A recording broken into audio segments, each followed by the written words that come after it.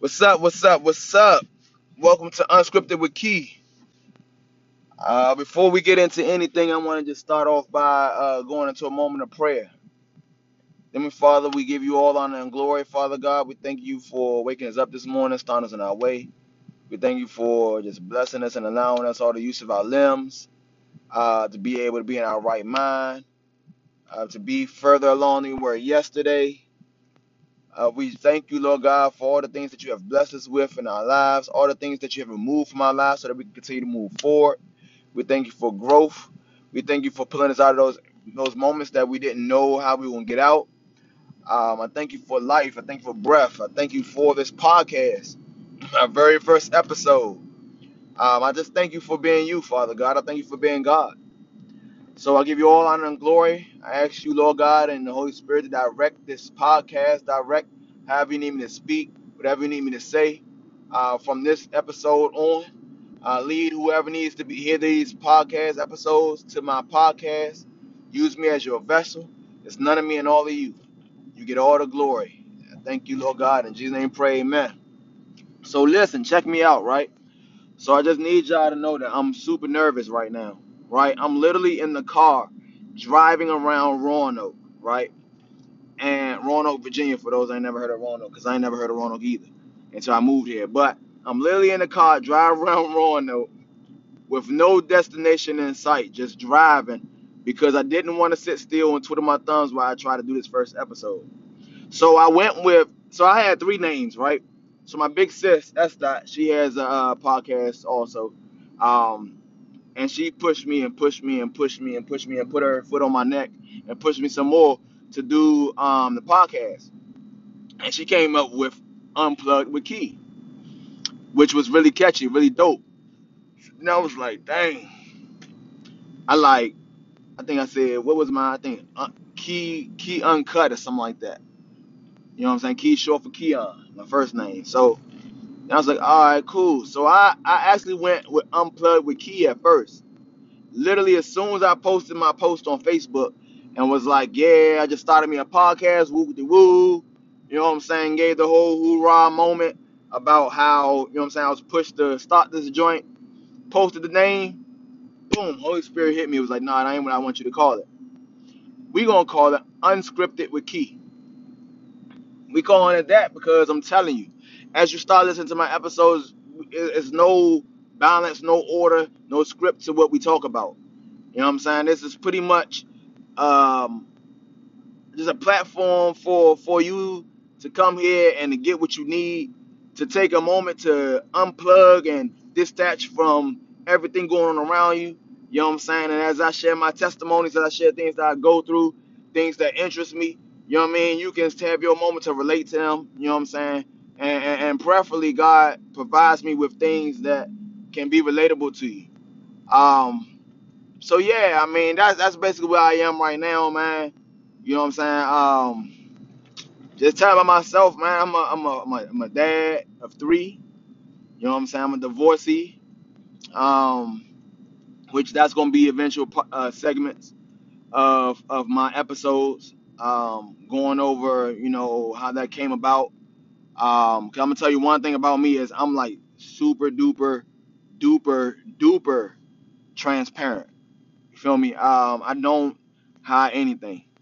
I don't keep any cut cards because I believe that anything that I've gone through can help somebody else. If you choose to take anything I've gone through and use it for your own vendetta, you know what I'm saying, a negative vendetta, then that's on you and you got to deal with God. You know what I mean? 'Cause at the end of the day, I care less what anybody think about me. And this just what you're going to get. You're going to get a dude that's real and going to give it to you real uncut. Um, but yeah, I'm going eventually down the road. Maybe I mean God lead me maybe next episode or something like that. But just share how I got to that point. The emotional roller coaster I went through. You know what I'm saying, as far as going through and still continue to go through at this moment, because it's still very fresh. Except father of three, my oldest being a child that's not biologically mine. I'm going to be discussing that and how it is to be a father to a child that doesn't come from you, and all the pains and like the growing pains and the you know benefits and blessings that come from that. Um, You know what I mean? And then having my own two children, being a girl dad and having a youngest son, and just a mixed family in general, and having to deal with the in-laws and even my own siblings and parents. You know what I'm saying? So you gonna get a mix of everything, man. I'm telling you, my testimony can touch pretty much every variety, man. I was a child. I was a church kid, man. I grew up in the church, ran to the streets, um, hated everything that resembled church and God. Ran to drinking, ran to drugs, ran to selling drugs, gang banging, women, which was primary reason for why my divorce was caused. Just a lot. I lived a disloyal, disloyal, man. See, I told you it's uncut, but disloyal, untrustworthy, like, just I was just a horrible dude, man. I just lived a life that was just very counterfeit. I was very, very counterfeit. And I'm still growing out of that counterfeit. You know what I mean? Because every day I grow more. But I was very counterfeit. Like, dead serious counterfeit. I'm not perfect. I slip up and I curse sometimes. You know what I'm saying? I still have a drink here and there. You know what I'm saying? I just recently got out of the street game. You know what I mean? Like, no, don't get me wrong. I ain't gonna say nothing to incriminate myself. But I'm just saying, like, I'm telling you, God, I'm a work in progress, man, and God is really showing me things, and I know that this podcast is going to help me just as much as it help anybody else. So I would be doing someone a very disservice if I wasn't 100% with y'all. Um, as I said, I live in Roanoke, Virginia. I was born in Washington, D.C., originally from PG County, Capitol Heights. Bounced all around Capitol Heights, man. I'm the oldest of five. Um, Four brothers and one sister. I'm shorter than all my brothers. They all look older than me. And my sister is the only one shorter than me. Um, she was like the mom of our family, man. She, as far as the boys, she was the mom for us boys, man. She take care of us. That's my baby. My little brothers, man, it's crazy. I see a lot of myself in each of them. It's crazy, you know what I'm saying? And then I see some stuff that I didn't have in them. You know what I mean? So they all talented. That's another thing I'm gonna talk about. So I'm gonna talk about, man, feeling inadequate in your family. And I'm gonna touch on that a little bit, man. Okay, Holy Spirit, I'm gonna touch on that a little bit because this is something that I really, really struggle with, man, and really felt inadequate. I had a lot of insecurities. I deal with a lot. I deal with a lot of insecurities. A lot of insecurities played a part in destroying my marriage. Insecurities played a part in the motivating me from going for degrees, staying in the military, moving in ministry. Um, Confidence in myself as a man, confidence in my appearance, um, you know, confidence in being able to perform in the bedroom. I mean, I told you it's gonna get real. You know what I'm saying? I'm gonna talk about the stuff that men say they don't struggle with, but they really do. You know what I'm saying?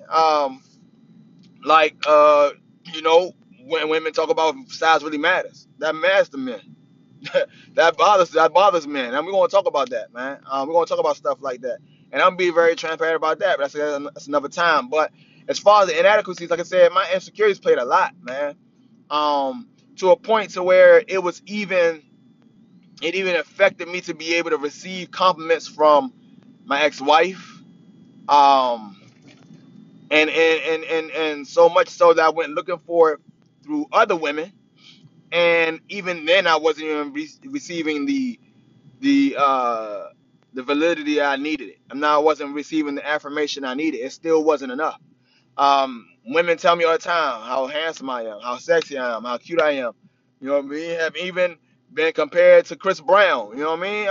And y'all, whoever know me might be like, nah, but I'm telling you, if my ex-wife hear this joint, she gonna be like, yeah, yeah, that's true. Like, it'd be funny. I started recording people saying it because she wouldn't believe me, but it's that's another story anyway. But anyway, I couldn't receive anything, and it affected my walk with Christ. It affected my confidence in the pulpit, my confidence in delivering messages, or even sharing the gospel with people. It affected all that, man. 'Cause I cared so much what people thought that I couldn't be transparent. I couldn't be real with how I was sharing the gospel.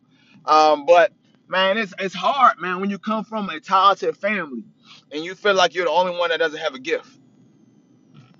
That's really hard, man. To even more so be the oldest. You know what I'm saying? You're not the tallest in the family. All your brothers, 6'2", 6'3", 6'4". Your one of your brothers can grow a full beard, and you scratching the surface with a couple of whiskers under your chin.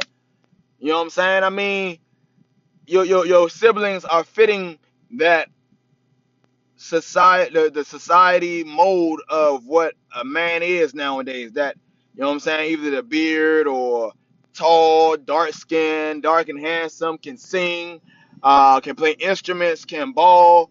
You know what I mean? Just very different things that they are able to do. My sister sings. You know what I'm saying? She's very intelligent. Getting ready to have her bachelor's degree pretty soon, be a teacher. My brother, 6'4", straight dog at basketball, could have played D1 ball. Um, got the full beard. You know what I mean? Got the Rick Ross vibe. You know what I'm saying? Cause that's the thing. Yeah, ain't nobody feeling the skinny dudes no more. You know what I'm saying? They like the husky dudes now. So he in there. You know what I'm saying? He just got his associate's degree. Now he's going to Towson. Going for his bachelor's. You know what I mean? I got my brother Brandon, my youngest brother. You know what I mean? He tall, skinny, got was considered the pretty hair. You know what I mean? Even got these funny looking eyebrows that get him attention. He can sing. The boy is pretty much a Mozart. Was pretty much composing his own music at like 4 years old. You know what I mean? One of the best pianists I ever seen in my life. Then I got my brother Aaron, right? So my brother Aaron, tall, skinny, dark skin, right? He's already tall, dark, and handsome. I saw you hear him say it, tall, dark, and handsome, right? All of my brothers are so stylish. My brother Aaron, stylish dude, man. Can sing. When I tell you, man, this man vocals is like that. I'm telling you, y'all go look him up, man. Go look up Rue Love. ROOLUV. Rue Love, man, on YouTube. I'm sure he's on other platforms too, but I know for a fact he's on YouTube. Rue Love. I'm telling you, when you hear this boy sing, man, you're gonna be like, yo, he sound like Chris Brown or something. Like he a beast. But when you come from a family like that, man, you see your mom and your dad, you see the anointing that's on their life. Your mom going there in a straight beast, you know what I'm saying, the pulpit, man, can lay a sermon down like Meek Mill lay a track. I'm telling you, she a beast in that joint. You know what I'm saying? My father, he walks in a room and it's crazy because his presence just demands so much attention. When he comes in so confident. You know what I mean? Handsome dude comes in and it's so crazy is because my father is so comfortable serving my mother and her ministry and her calling that it's easy to miss the calling that's on his life. Like my dad is a beast, man. My dad can preach like man, listen, I'm telling y'all, man, and it's crazy. His delivery is so crazy, man. Like I swear, I think I get my delivery from him because he breaks everything down to a way. Like my mom, she a dog. My mom is like more of she getting in there. She traditional. You know what I'm saying? That's because she come from a long line of preaching women and men. You know what I'm saying? She do. So that thing was up in her. You know what I'm saying? When she get up in there, she get the hooping and hollering, boy. I'm telling you, she tearing up. My dad, you know what I mean? My dad, you know what I'm saying? He a Southeast dude, so he still got that swag to him. You know what I'm saying? He still, yeah, when he holler, he talking to you, you know what I'm saying? He still slow up a little slang in there, you know what I'm saying? You might hear him and throw a little Joe or Shorty or something like that, but he getting it done, you know what I'm saying? He putting it so you can relate, and people receive it so much, man. I remember growing up and seeing my dad, you know what I'm saying? So many kids being a magnet to my dad because my dad was so relatable. You know what I mean? Like he wasn't your traditional church guy to where everything was all buttoned up and he had the holy and the thou and the arts and all that. You know what I'm saying? My dad was from Southeast. You know what I'm saying? And that's how he carried himself. He carried himself as a man of God, but he allowed his authenticity to be a main reason for why he was able to lead people to Christ. He made people want to live for Christ because he was the church for most people. So when you come from a family like that, man, you can't sing. You're not tall. I'm not dark skinned. I can't grow a beard. You know what I'm saying? You tap in now, and then look on top of that, I add more. things that I'm going, and more reasons to feel invalid on top of that, because now I'm a divorcee, right? After being with my ex-wife for what, 10 and a half years, married 9 years this past February 10th. But yeah, you coming from a family that has both parents. Well, your parents have been together 30 plus years, almost 40 plus years, if not 40 plus years, and then been married 32 years. You know what I mean? You grow up with both your parents, and you're a divorcee, and you feeling like a failure. So now I not only feel like I'm the black sheep and the oddball of the family because I don't have a gift, or what I feel is a gift. I don't have anything to validate me. You know what I'm saying? But now all of a sudden, man. All right, now all of a sudden, man. Now you lost the best thing in your life because you couldn't get it right. You know what I mean? And now you turn around and we're constantly reminded about how you're a failure in your marriage because you had your mom and your dad that gave you the blueprint on how to be married and you couldn't do it right. When you have someone else will be your forever that was your best friend and you didn't treat him like you were supposed to. You didn't do right by him. You treated him like dirt. And the worst part about it is that you can't use the excuse of not having a dad or not knowing how to love your wife because my dad was there. My dad was the perfect man, perfect father, perfect husband, perfect man of God, and I dropped the ball. You know what I'm saying? Like, you feel inadequate, man, when you trying to raise a son that's not yours, and you have family that fights against you being a father to your son, somebody that you chose to be in his life. Somebody that you're still in his life even after you and his mom are divorced and they still live with you, like somebody that you love with your whole heart, and you have people that fight against you to be in his life. You have in-laws and his father's people that fight you and make you feel like hell, man, for loving this kid. Force him not to call you dad. Like, man, I'm telling y'all, bro, we gonna get real, man. Y'all gonna hear me. Y'all hear me now, man. Y'all gonna hear me from time to time drop tears, man, because I'm telling you, I'm sharing the real with y'all, man. I'm giving y'all me uncut, and I ain't holding nothing back. But that's something I deal with, man. Bad, man. Feeling inadequate, man. Feeling like I'm not enough. Feeling like, you know what I'm saying? Like I was born in the wrong place, dog. Cause I feel like that, man. I feel like I was born in the wrong family, born in the wrong place. I feel like my other brothers and my sisters should have been older than me. You know what I mean? I see them getting degrees. I'm the oldest, and I feel like I was supposed to be the one to do all that and lead the way. And guess what? They lead the way, and I'm not. I lost the house for foreclosure because I was irresponsible with my finances. I allowed infidelity and stepping in with other women to cause me to lose jobs.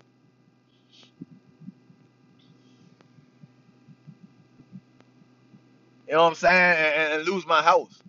So now I got my brother that, if I'm being transparent, I get jealous of from time to time because he's about to get married. He did the whole proposals whereas I took the cheap route and went to the justice of peace. See, I didn't do it like I should have. I didn't lay out the red carpet and do the big surprise and the big hoorah for the engagement and the proposal for my ex-wife like I should have, man. And he did it all. He did this sweet, and I love my boy for that, man. But, in moments, I can't help but to feel jealous. I'm just being real. My baby brother's having a house built from scratch, man. House looking sweet. Him and his fiance.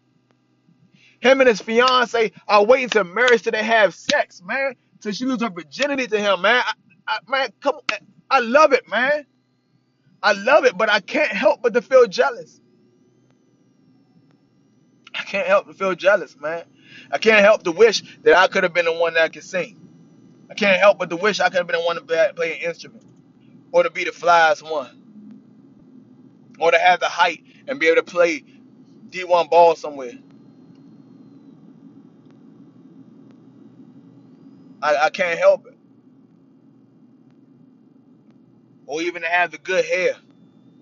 You know it hurts when you have people who always comment on my kids to have a good grain of hair, and they got that from my ex-wife. And everybody makes comments, oh, I'm glad they got your hair. See, it may not seem like nothing big to y'all, but you know that little stuff like that, when you hear it over your lifetime, it hurts. And little things become major. You know what I'm saying? Being molested as a kid in a whole nother state, hundreds of miles from your parents, and not knowing how to open up until you get in your 30s to your parents about how you were touched on. Another reason to feel inadequate. Like I said, lost jobs, trying to run the game banging to try to hide the scared little boy that was in me, fighting all the time out of fear and not out of courage. Fighting because I thought that if I fought enough and I game banged hard enough and I joined the gang, that it would change how I felt about myself. It would change the person that I looked at in the mirror every day.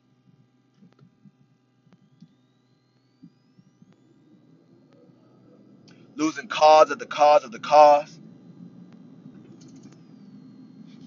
trying to chase boxing to supplement my faith factor, trying to chase boxing for a way to make money and a quick get rich, you know what I'm saying, way of getting money versus just putting my faith in God and focusing on my family, using boxing as a way to run from the problems that I was scared to address that eventually destroyed my marriage.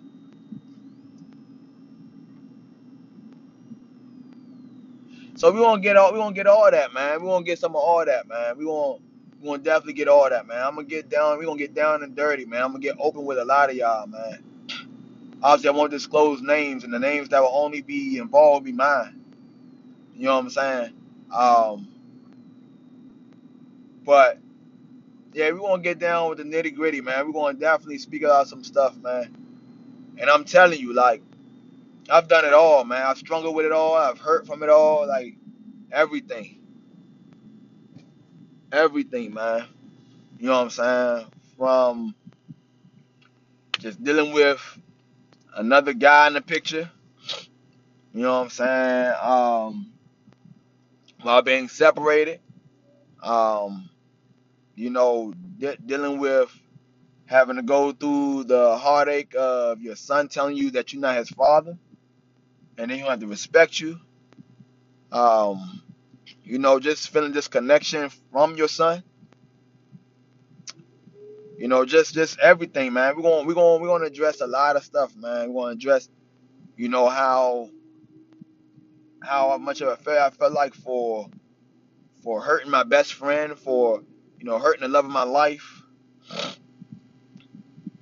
the woman that held me down and stood in my corner, no matter what. You know what I'm saying? And betrayed her in the utmost ways. So yeah, man, we gonna get down. We gonna discuss all that. Like I said, I'm gonna try to be as consistent as I can with these episodes. Like I said, because it's unscripted, I don't know which way it's gonna go, and I don't know how long it's gonna always be. Um, but yeah, like I said, I'm gonna share as much as me and how God is working on me and how He's changing me as much as possible, man. I am a Christian. You know what I'm saying? You don't have to be a Christian to listen to my podcast. You know what I'm saying? I don't force what I believe on anybody. I just allow you to see the God in me and the changes that He's making through me every day as we grow in my podcast and we grow as a family. And if you made a decision to give your life to Christ, then praise God. But it's solely up to you. Um, you can access me. If you don't, well, most likely everybody that's gonna be coming on here from the beginning is gonna be followers of me on social media anyway. But yeah, don't ever hesitate to reach out to me if you got any questions or if you have any suggestions or relate to anything that I speak on and you want me to speak on it more, man, you could send it to me on, my Instagram or my Facebook. And yeah, we can rap about that. You know what I'm saying? So I'm sure that as I get better with this whole podcast thing, over time it'll be more organized, and you know we'll have people that I'll be introducing and bringing on the show and stuff like that. But like I said, this is my very first joint, man, and y'all got to see a little bit of transparency in me already. You know what I'm saying? Got some tears dropped out of my eyes, man. Got me a little choked up already. But yeah, it ain't gonna all be down in sorrow and stuff like that, man. It's gonna be some laughs and some jokes too. I'm a big jokester. I crack a lot of jokes, man. I'm a silly dude, man. I believe in laughing a lot. So I'm gonna be sharing stuff that's funny too, man. We're gonna have some conversations, just gonna be general conversation about sports. Um, about just about anything, man. So just be prepared. Like I said, it's unscripted, man. So you don't know what I'm gonna come with, how I'm gonna come with it, when I'm gonna come with it. Just be prepared for just expect the unexpected. All right. Well, I hope y'all, man, take time out to listen to this first joint, man. Yeah. I look forward to growing as a family with my followers as y'all come and decide to follow me, man. And y'all want to get more out of me. And like I said, I'm gonna be as transparent as I possibly can and be as consistent as I possibly can. And yeah, be real. So tap in, and stay tapped in. You know what I mean? Tap in and stay tapped in, and we gonna grow together. We're gonna grow together, man. And I hope that anything that I share is a blessing to somebody. I hope that anything I share touches somebody, is a testimony to somebody, and that like I said, y'all able to get something from it and grow from it. And I'm gonna remain humble and just allow God to use me however He see fit. All right, man. I love y'all. What's up, y'all? Welcome to Transparency Tuesdays, man. I thank you for tuning back in to Unscripted with Key.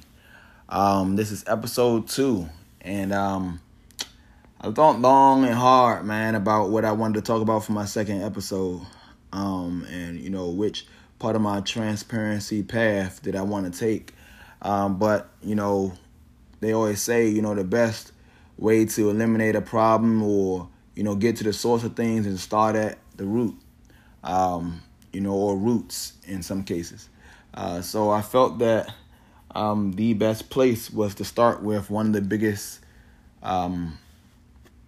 situations in my life that has affected me to this day. So I titled this episode, Stained by a Touch. Stained by a Touch is the title of my episode for episode 2. So let's go before the Lord before I get into that. Dear gracious Father, we thank you, Lord God, for allowing us to wake up today, Lord God, and start another day. We thank you, Lord God, for giving us the use of our limbs, being in our right mind. Father God, having the use of our voice, just being able to work, be paid, take care of family. And in those, situations to where we may not have jobs or family or life just may not be looking the way we want it to, Lord God, we pray that you provide a way, Lord God, that you be the light unto our path, and that you open doors, Lord God, that no man can close, Father God, for those who need it. And even those that are, living the life that they think they have, Lord God, that you continue to direct their steps, Lord God, and reveal to them what the next step is, what the next level is, Father God. I pray anyone that's listening to this podcast, Father God, I pray overflow in their lives, emotionally, spiritually, financially, physically, Lord God. I pray that you touch their bodies, Lord God, that no hurt, harm, and danger comes to them, Father God. I pray that, you allow me to say the things that I need to say, Lord God, that can touch their heart, Father God, that they can relate to whatever I've been through.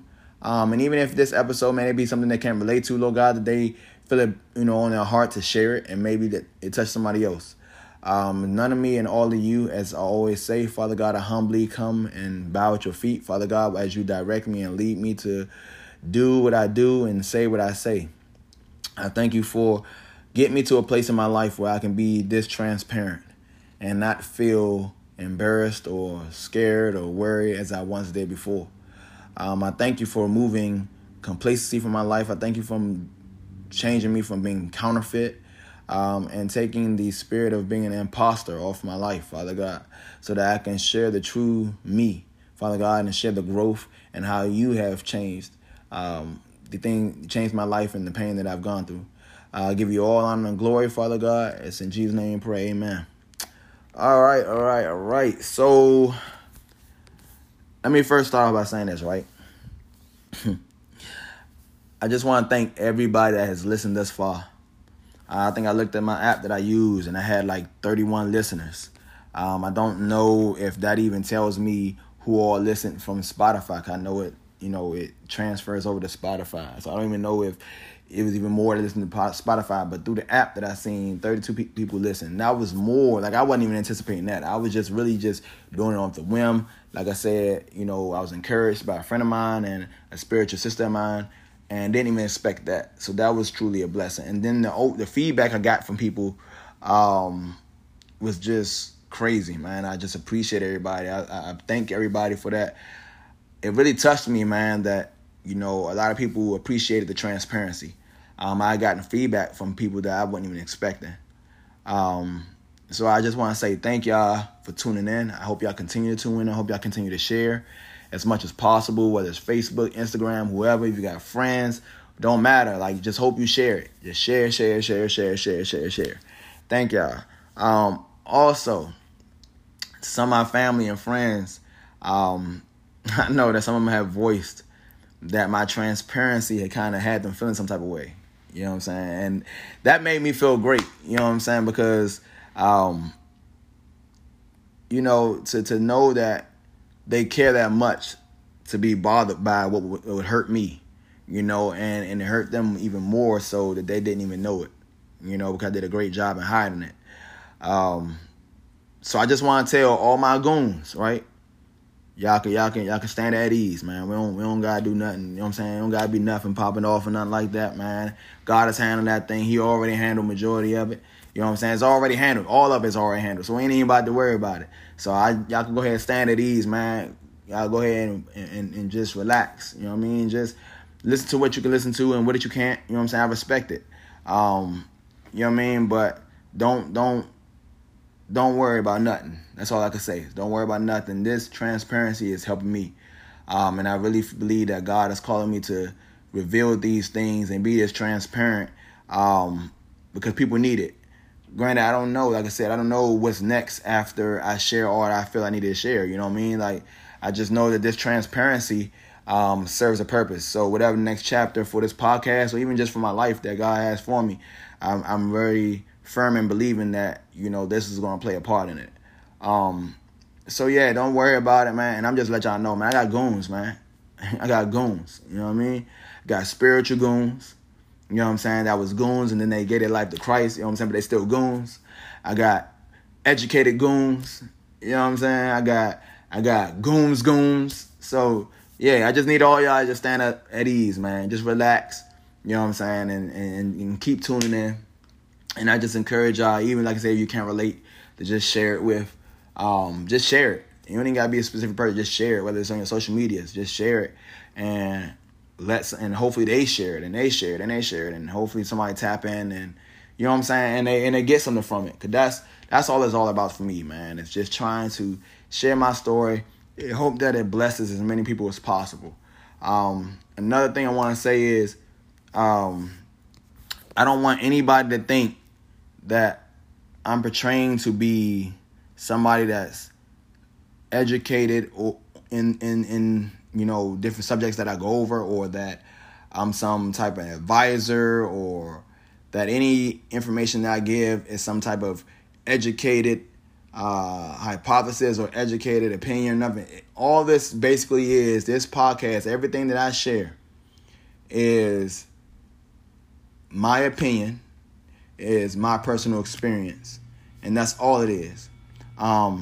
So I say that to say, I don't want you to think, to feel offended or to feel some type of way and be like, oh, nah, that's not even statistics, or that's not even right. Because I'm not portraying to be that guy. You know what I'm saying? I'm only sharing my experience. If your experience was different, then okay. But I can only share my experience. Now, I do want to say that I encourage anyone, if you're more educated in a certain topic that I speak on, and you want to just deliver more information on the subject to help me, and to help others, because I have no problem with, relaying that also. Please reach out to me and share that information. For now on, and that's another thing I'm gonna do. From now on my podcast, I'm gonna always share, my social medias, which my IG social media is plugged PLUGGED _ DMV _ key KEY. That's my IG, right? And my Facebook is, I think it's just Keon McCoy. Just Keon McCoy. So, and that's KEON, last name McCoy, MCCOY. And I'm doing that, I felt led to do that because I want you to feel free to be able to reach out to me. If I share anything that touched you, and you feel led to ask me more or ask me how, what I went through, good and bad, by all means, reach out to me. If it's something that you didn't agree with, that's absolutely fine. You can share that with me, and that's cool. That may not change the outcome of what I say, because like I said, it's my personal experience. But again, that's cool. You can share it out there. If you just want to reach out and tell me that you were encouraged by it, or send an encouraging word, that's cool too. Or if you got podcast tips for y'all podcasters, y'all experienced podcasters out there, like I said, this is just number 2 for me. Then I appreciate all help to make this sound more legit, sound more just go more smoothly, flow more smoothly. But again, like I said, I'm not really focused on how perfect it sounds or how professional it sounds, because my objective is unscripted. It is what it is. Like I'm all the way freestyling this joint. Like when I lay this track, it's exactly what it's going to be, how it's going to be, how it's going to be said, and that's just it. And I believe that adds to the transparency of it and the authenticity of who I am and of everything going on. I feel like that once it starts sounding too commercial, it loses authenticity. And I feel like that makes it less relatable. All right, so let's get into my topic. Staying by touch, right? So again, like I said, I thought hard. I thought long. And I'm not going to lie, I was kind of iffy about starting with this. Just because of, like I said, the feedback I gotten about hearing about certain things that I've gone through in this topic particularly, how it bothered, a few of the people that were close to me. But again, like I said, I had to start there because a lot of my problems in life, a lot of things that I've gone through in life stems from that. So I'm going to start with my molestation, right? So with my molestation, well, let me start by saying this, right? Now, these are statistics. So they say 1 in 6 of every young boy gets touched, whether by male or female. I also saw in an article where it said that 70% of sexual assault cases are done by someone that you know, a relative, a friend, or something like that. And in this case, it was a relative. Now, another thing I want to say is that there's a very big misconception that every time somebody say they're touched, especially a young man, everybody assumes that it was by another man because that's what's projected. I think statistics say like 90% of sexual assault cases were by men, where in my case it wasn't. It was by a young lady. And honestly, and again, now this is not statistics and all that, but I feel like there are more cases out there of sexual assault by young ladies that aren't reported. And for me, I feel like there are various different reasons why. Case in point being, for me, one of the reasons why I didn't tell anybody well into my 30s was because I was embarrassed that I was overpowered and taken advantage of by a woman, by a young lady. Granted, I was 8, and a lot of people would would say, well, you were a child, she was a lot older, but you can't take that out your mind. You know what I mean? You know that you're a boy. You know what I mean? We're all taught that boys are supposed to be tougher than girls. You know what I mean? That's what society teaches us. That's what you think. You see the girls supposed to be really dainty, really delicate. You know what I mean? Boys supposed to protect the girls. But it really bothers you when that happens, and the very person that you're supposed to be stronger than is the one that's overpowering you and taking advantage of you. Or in this case, forcing you to do stuff to them and stuff like that. On top of that, it was really embarrassing and hurtful that one of the times was done in front of my sister. My sister was forced to stay in the room when stuff was going on. And me being her big brother, and I didn't protect her, I felt weak. I felt like I was a failure. Like I felt like I didn't do what my dad always told me to do, which was protect my sister at all means. So that played a big role in a lot of the insecurities that I have. So just to kind of recap that those scenarios. So she was married into the family. It happened the summer. It happened the summer I was down in Florida, living with a family member, and this particular family member had gotten remarried, and the person she had gotten remarried to, had a daughter, and it was his daughter that was doing it. And pretty much told me not to say anything to anybody. And, I just, like I said, it wasn't even that she told me not to say nothing that kept me from telling anybody. It was my pride, even at a young age like that, because I prided myself on being identical to my dad. Like I said, my dad to me was the toughest dude, the coolest dude, the most handsome dude, the flyest dude that I knew.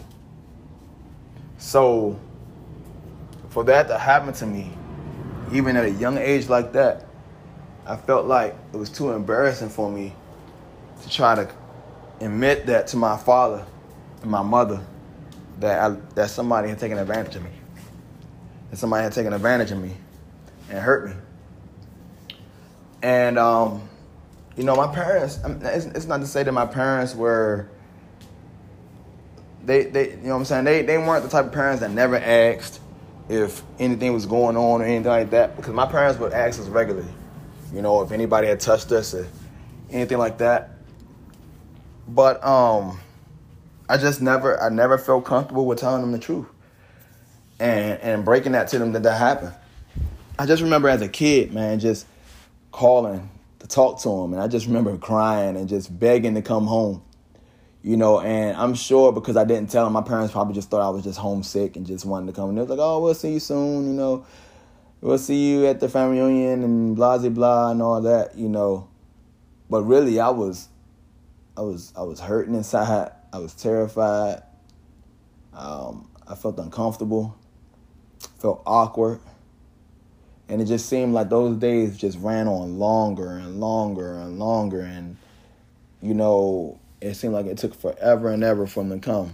And the day that they came couldn't come fast enough, I'm telling you. But I harbored that in for years.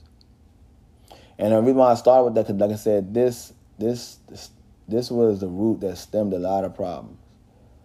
This led to me becoming very, very angry and spewing it out to my siblings. And displaying a lot of anger and hatred toward them that they didn't deserve. that breaks my heart to this day, because I think back on moments like that, man, that my brothers looked up to me, man. You know, just recently, my brother Tevin, he had his groom's party dinner. And the card that he wrote me, man, and put in there, that he thought I was, you know, of course, behind all of us thinking that about my dad, but he told me he thought I was his superhero, man. And that broke me down, because all the times that I've literally said out my mouth that I hated him, that I couldn't stand him, you know, and I was mean to my other younger brothers, and mean to my sister, like just moments like that had all this anger in me, because I kept pushing this down and not realizing as a kid that's where it's stemming from. You know, it broke me down, because I don't deserve that type of affirmation and admiration from him, from any of them. You know, I don't deserve that. So it stemmed from that. It led to me fighting a lot, fighting all the time. You know, especially when I got grown. When I fought so much, it led to me drinking. Like, I became an alcoholic, especially when I went in the military. In the military, man, I drank so much. Like, it was times I'd be sleeping in my car because I would use my last $20 on a bottle of liquor versus getting gas to be able to get back and forth home. I was in debt. If it weren't for my ex-wife, you know, holding me down when we were dating, like, she did so much, you know, for me financially, and we were dating, man, that I honestly don't know where I would be. Like, the cars that I had, I wouldn't have. If it weren't for her helping me pay for stuff, helping me manage stuff. Like, it was just, my life was just in shambles. Before then, you know, with the gang banging, joining gangs and stuff like that, like I said, I felt like I was always had to prove myself. I feel like from that moment that happened, I felt like I always was running from, like, subconsciously running from that moment, those moments. I felt like I always had to prove myself because I felt weak. And like I said, whereas the guys that I hung with, whether it was before military, during military, or even after present day, these guys were some tough guys. You know what I mean? They were some tough guys that did the things they did, bust the moves they bust. They fought like they fought because they was built like that, man. And they were genuinely really built like that. Like, these guys were some tough guys. Meanwhile, I was being counterfeit. You know, I was impersonating that whole mentality and fighting out of fear the entire time, just because I kept running from those moments. You know, I had so much fear in my heart that one day that moment would catch up to me, and everybody, and it would be exposed, and everybody would see it, and I would be the laughing stock. Like, I would be considered the weakest guy ever because that happened to me. And I never dealt with it. Never told anybody. I was harboring all this in. It affected my grades. It affected just me wanting to be in school. It affected my walk with Christ. It affected me sexually. And actually, that's where one of the places that affected me the most. So it's noted that, you know, people that I touch tend to be very promiscuous because of that spirit that was put on them, because of them being touched. And I struggled with that, like, terribly at a very young age, almost literally after the fact that happened. Coming back, you know, at a young age, and I'm glad I'm old enough to not get my butt whooped now. If my parents would listen to this, they probably would have tore my tail up. But at a young age, man, like 8, 9 years old, I was out here sneaking and geeking and making stuff happen, you know, just in different places. Like, I mean, you know, whether I was at a friend's house or, you know, just whatever. Like, I was at school, it didn't matter. Like, I was just talking more grown than I should have been. I was doing stuff more grown than I should have been with girls and stuff like that. Now, granted, I didn't have sex until later. Like it always allowed me to a limit, but you know, kissing, holding hands, touching, like doing stuff like oral sex, stuff like that. I was doing, all of that. And that always felt like I needed to do it. Like it's like I had this itch that I couldn't scratch. Like I just felt like I had to. Like I was addicted. Like I was hooked. Like it was a part of me. Like I had to do it.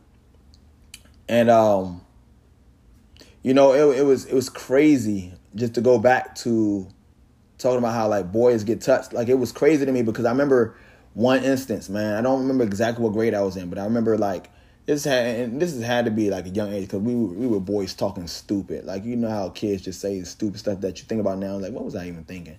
But I don't even know how we got on a subject. But I just remember a subject coming along, like somebody making a comment. Like I guess I don't even know how they got on a subject of rape and molestation and stuff like that.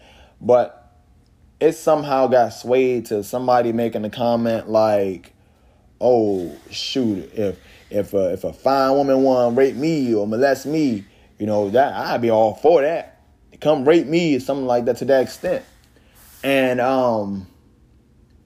at that moment, I felt so exposed, and it was like I did the most at that moment. It was like I had to overreact to agree with that. And so here I am jumping out there. Yeah, yo, if somebody come jump on me, I'm trying to get more this, all that. And I ain't even had no sex before, man. And you know, and I'm just jumping out there like that for no reason really.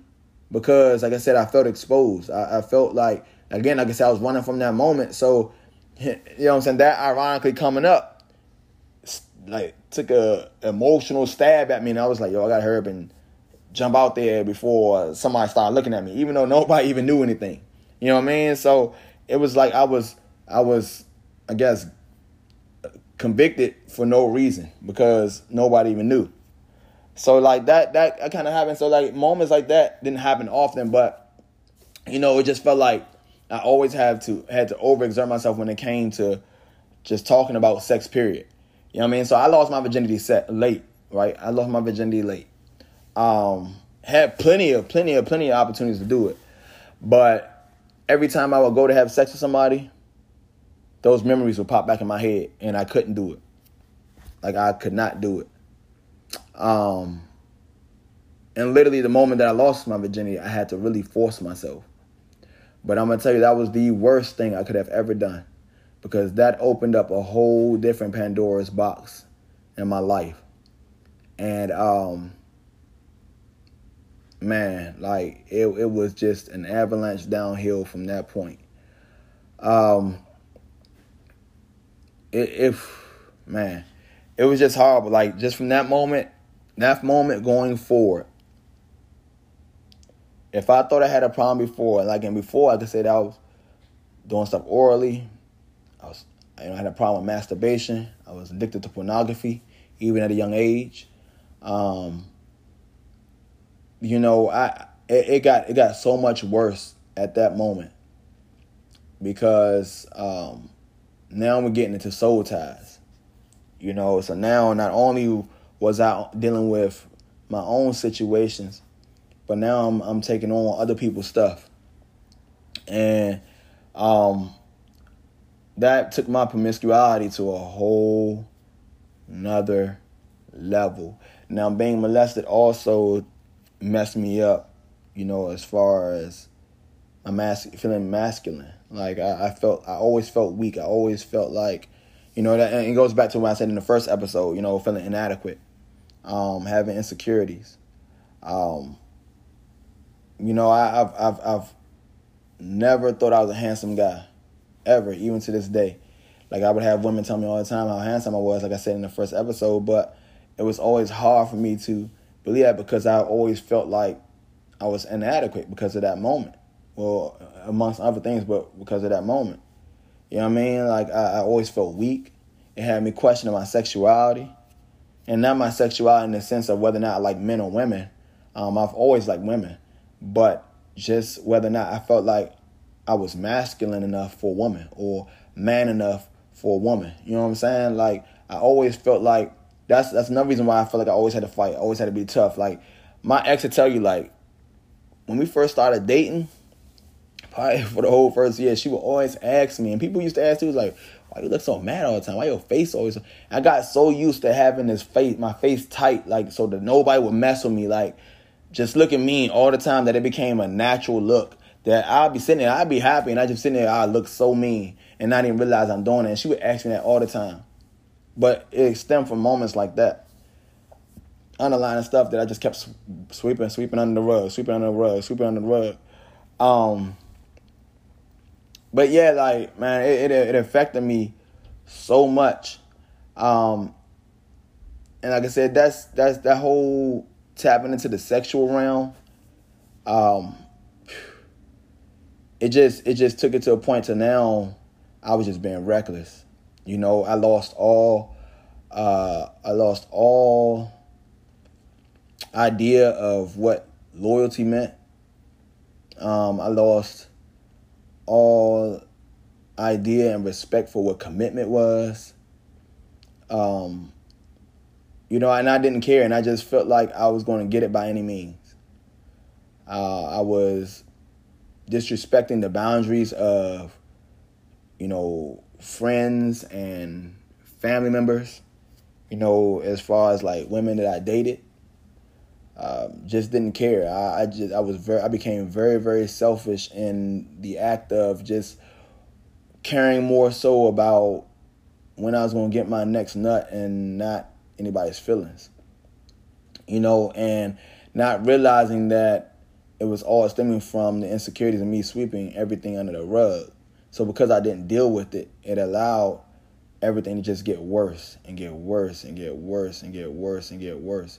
And, you know, it's nothing worse than wanting to love somebody so much, you know, and really genuinely loving them and having a problem that you can't stop no matter how hard you try, you know, and hurting them in the worst ways ever.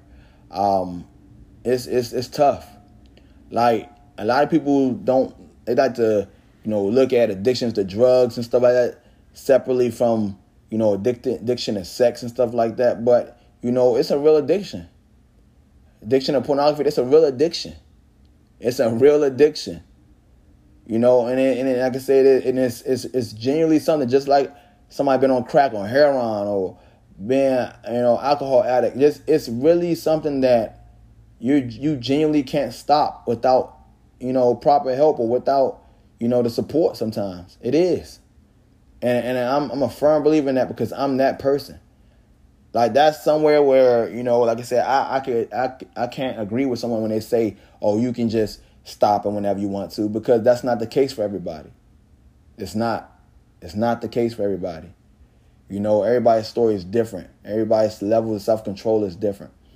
And I feel that in moments like that affects stuff like self-control, because I lacked self-control. Because I had no control over my emotions. I had no control over my sexual drive. I had no control over my life because I felt like everything was spiraling out of control. And I was just trying to make it through the days. You know, I was always so depressed and trying to smile through it that I hid it so good from everybody. That's why everybody's so surprised when I started breaking stuff out, because I was so good at hiding it that I was even able to hide it from my wife. Person that laid next to me. You know what I'm saying? Every night, I was able to hide it from her. But hiding it from my ex-wife was the worst thing I could have done. Because I wasn't addressing the things that needed to be addressed. You know, my loyalty, my commitment. And I had the perception in my head, thinking that, oh man, I'm in love with this girl. So I marry her. I know I'll be able to stop if I marry her. You know, thinking that marriage is going to stop it, and it didn't. It didn't. It didn't. That didn't mean I didn't love her any less, because I loved her. I don't regret marrying her. You know what I mean? If I had the chance, I'd marry her over again. But my mistake was thinking that being married was going to cause me to stop doing everything I was doing. but it wasn't because I wasn't addressing the things that needed to be addressed in the first place. I was very insecure about sex, period. So like I said, I indulged in pornography often. I felt like, when I had sex with women, that I had to do the stuff that I saw in the pornos, that the nastier I was, the more manly I was, the more dominant I was in the bedroom, the more manly I was, and in all honesty, that started deteriorating the love life between me and my ex-wife because she started knowing the difference in how I was making love to her. She started knowing the difference. She started noticing the lack of compassion, the lack of intimacy, and that it became like a porn video. There was no intimacy there. There was no love there. Even though I knew I was in love with her and I loved her, but because it had such a hold on me, and I was so focused on trying to mask my insecurities, instead of allowing her, the woman that I said I was so in love with, to tap into the most insecure, most sensitive parts of my life. It messed things up. And like I said, because I was so insecure and looking for affirmations all the time, it clouded my judgment to whereas I started looking for affirmations from other women. Because like I said, it started changing the way that things was going in the bedroom because I was so focused and so stuck on the pornography. Obviously, the sex she was pulling back, from the sex and stuff like that because of me. So instead of me, again, addressing it and addressing the situation, addressing the problems, and, focusing on devoting all my time and attention to my wife, I went looking for the affirmation and sex and stuff from other women. And, I learned very quickly that just because you get away for something at that moment doesn't mean it won't come back to bite you in the butt later.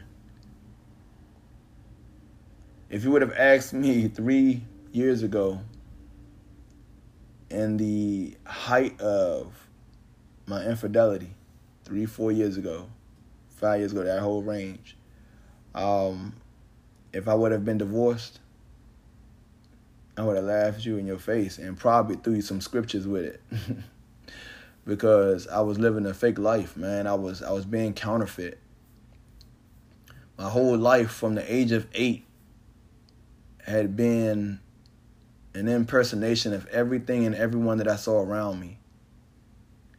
Had become an outlook of what I thought it should be and what I thought everybody else wanted it to be.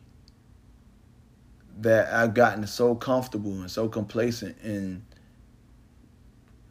playing the part. You know what I'm saying? So, I just became real comfortable with that, man. But it was crazy because I shed so many tears, man, because it's not a worse feeling than wanting to be free of something and not knowing why you can't be free. And it wasn't until, I tapped into this part of my life again that I realized that I couldn't be free until I released myself from my past.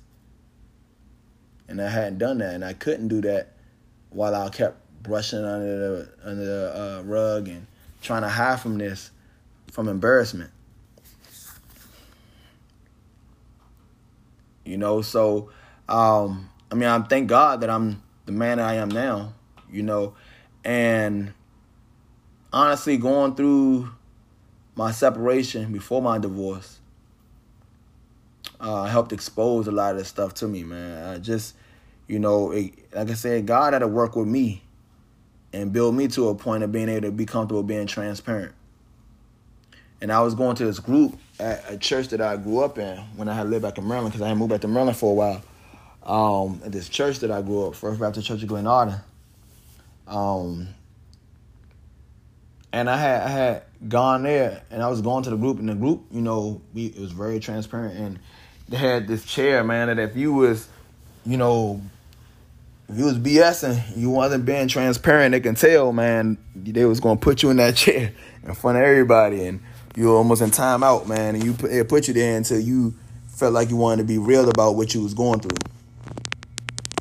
And seeing men be comfortable being transparent about anything, definitely helped me. It definitely allowed me to be transparent. And the more I became transparent about things, starting with the faults that I had in my marriage, I kept trying to focus so much on how I was getting better that I was avoiding what I actually did wrong. I was avoiding the damage that I caused, but I couldn't move forward until I addressed that. So as I became transparent about addressing stuff like that, as I became transparent, about just realizing that,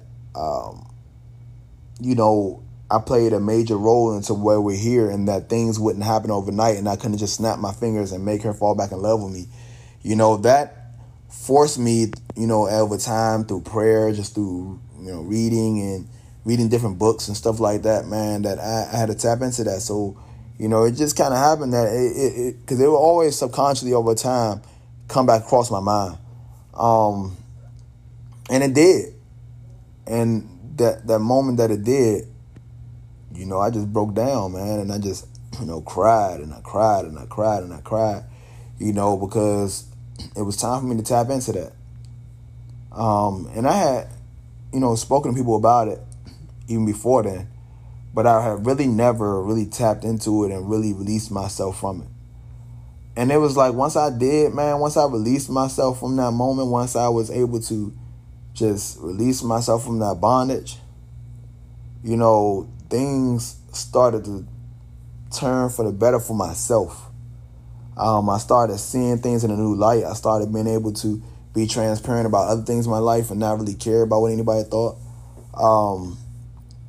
The sexual thing kind of still had a hold on me as far as the pornography and stuff like that up until recently, to where I've really been able to break myself of that, and that's a true blessing. Like I've came out, the darkness, I came out, the bondage, with that whole aspect of feeling like I have to have sex and, feel like I have to watch pornography, or I have to masturbate and stuff like that. Like I don't have that whole, to whereas before it was. And like I said, it even poured over into making my ex-wife feel very insecure. And I didn't realize it because, like I said, I was so stuck into a facade of what I thought everything was supposed to be that I didn't realize how I was even affecting her. Even bringing, trying to bring topics into our relationship and bedroom, as stuff like, threesomes and just other stuff that I know that would have defied our bedroom, and things that I know now made her feel insecure, like she wasn't enough. When really that was never my intention in the first place. It was just I was so lost and so insecure that I thought I had to be something else for her, when in all actuality I was just enough. And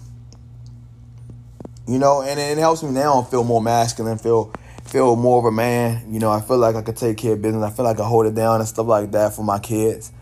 And I can tell the way I carry myself. People tell me all the time, man, I would have never thought you was insecure. Like they used to think that I was just saying it, because they would always tell me, you come in and you always come in a room, or you just come with so much confidence. Like when you come talking and you smiling and stuff like you feel like you know what you're doing, like you the man and stuff like that. And it was all impersonation stuff that I saw the guys doing, that I copycatted, to hide my insecurities, to hide where I felt I lacked at. And like I said, that all played from that molestation. Like it all played from that. Like it's just crazy how that moment, those moments, that situation, just affected so many aspects of my life. And I want to encourage anyone and everyone that listens to this, like, it don't even have to be molestation, but just take some time to reflect back on things that you may have had happen to you or happen in your life, whether it's financially, physically, mentally, spiritually, emotionally, that may have caused you to shift somehow and cause an avalanche effect on various places in your life. Please take that time out to reflect and fix those areas and tap into those areas, because you'll never know how they can affect you later. Like, you may think that you moved on from a situation, or a situation no longer affects you, but that may not always be the case, because it may be something that flare up years later, like mine did for me. And it may be subconsciously affecting you and you're not even realizing it, like mine did for me. Not addressing that situation. Granted, I know at 8 years old, I wouldn't have been old enough to really know the effects, but even as an adult, not addressing that situation and getting the help like I know I needed, caused me to lose out on the best person in my life, like my best friend. It caused me to hurt her in ways that she should have never have been hurt. And it's my fault, but that was never my intentions. She was supposed to be my forever, but I allowed my past to affect that, and like I said, I gotten so used to making excuses for everything in my life that I really had to just face the music and realize that I needed to start addressing things and cleaning some stuff up. And now things are night and day different, as far as myself, as far as how I carry myself, as far as how I feel. I do want to encourage parents. Like I said, my parents did, and I may not have felt comfortable telling them, but, the fact that they did ask, I want to encourage parents to constantly, regularly talk to your kids about not being touched and ask, if they're being touched, no matter how young they are. That your child is never too young. Once they're able to start pointing and talking and stuff like that, they're old enough for you to discuss private areas, things that shouldn't be done, areas that shouldn't be touched. Because it affects various things. It affects how you feel around when people are around your kids. Because sometimes sometimes I have moments where I feel very uncomfortable with my kids being around anybody, whether it's family members, whether it's friends, all that. Like, I feel super overprotective about them at random moments, man.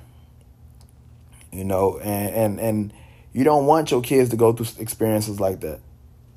Because it's even worse for girls. I think the girls' number was for every 1 in 4 young girls have been touched. Protect your kids.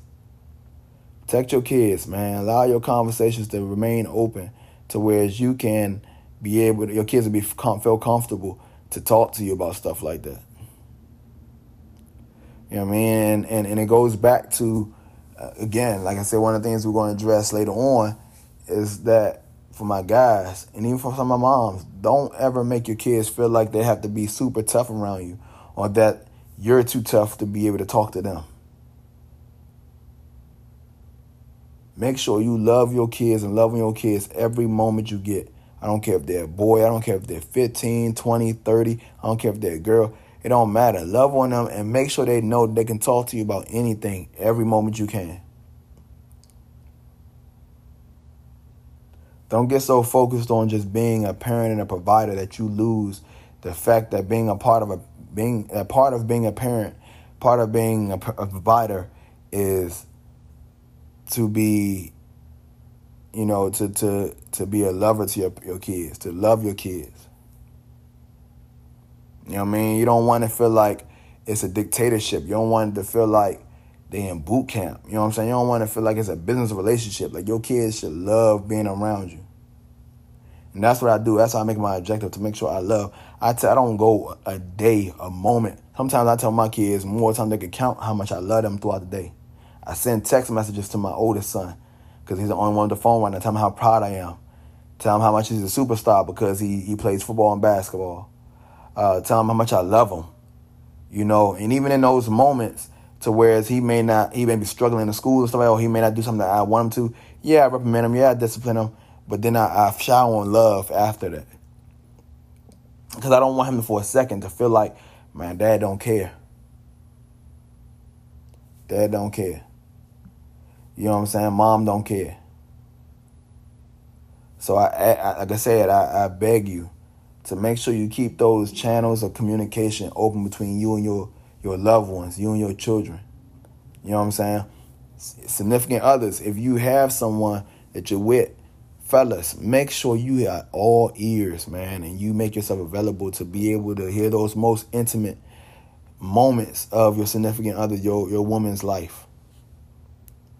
Make sure you make that line of communication there. Make sure you give them that safety net so that if there's something that they're struggling with to that extent or that extreme, that they feel comfortable in confiding in you, and you can be there and be their support system to help them get through that moment. Women, same for men. It's so many men that are going through so much and hurting so much on the inside, but because women expect for men to always listen, that they forget that they have to listen to us also, that we want to be heard too. You know what I mean? You expect for us to provide, and you expect for us to protect, that you forget that, you know, we long for a sense of intimacy on that aspect also. And fellas, you got to be willing to communicate if she gives you that. Baby steps. You got to be patient. But yeah, I'm sure later on these later episodes I may tag back in and come back, you know, with more stuff. But that's the gist of that. And I just wanted to share that. You know what I'm saying? I kind of figured that this episode was going to be a little longer than the last. I hope you don't feel like it's long, drawn out, and get bored and all like that. But, you know, I wanted to share that. And this is like the start of everything where I'm going through, and then we'll build from here. But I just thank y'all for taking our time to listen to me. Like I said, if you relate to it, you know, I hope that you know that you're not the only one out here. And feel free to reach out to me. You know what I mean? We can talk, we can chat, we can encourage each other, you know, anything. If you don't relate to it, that's cool. I thank you for listening anyway. You know, and if you don't mind sharing it, then share it. Maybe somebody that you know can relate to it. You know what I mean? So just keep, and regardless of whether you relate to this aspect or not, or relate to anything else that I've shared, man, I want to encourage you to keep your head up, encourage you to keep pushing forward, press toward the mark, and just keep remembering that no matter what, you know, it always gets better. It may not feel like it. And at one time in my life, about a year ago, I wouldn't have believed you if you told me. Everybody told me, especially when I was going through my divorce, and especially when the divorce happened this year. Like, I felt like I was suffocating. It felt like it was never going to get better. I was never going to see the end of the tunnel. And I'm reaching the end of the tunnel. And days are getting so much easier to get through, you know, and I'm smiling a lot more. So I'm just telling you, I'm one to talk about it. I'm living proof, living testimony that things do get better. But you have to address them. All right, man. So I love y'all, man. I love all my listeners. I appreciate y'all for listening, for tapping in. As usual, if you listen, man, I welcome all feedback. You know what I'm saying? I love y'all with everything in me. And I hope, like I said, I gain more listeners. And if not, that's cool, because I'm not doing it for listening. I'm doing it for this therapeutic for me. But, you know, please share. 'Cause like I said, each one teach one. If you know, I'm trying to grab hold of everybody and try to allow my testimony to help as many people as possible. So please share on Facebook, Instagram, all that, man. I appreciate y'all. And I love y'all. So I'll holler at y'all and have a great day. Have a blessed day.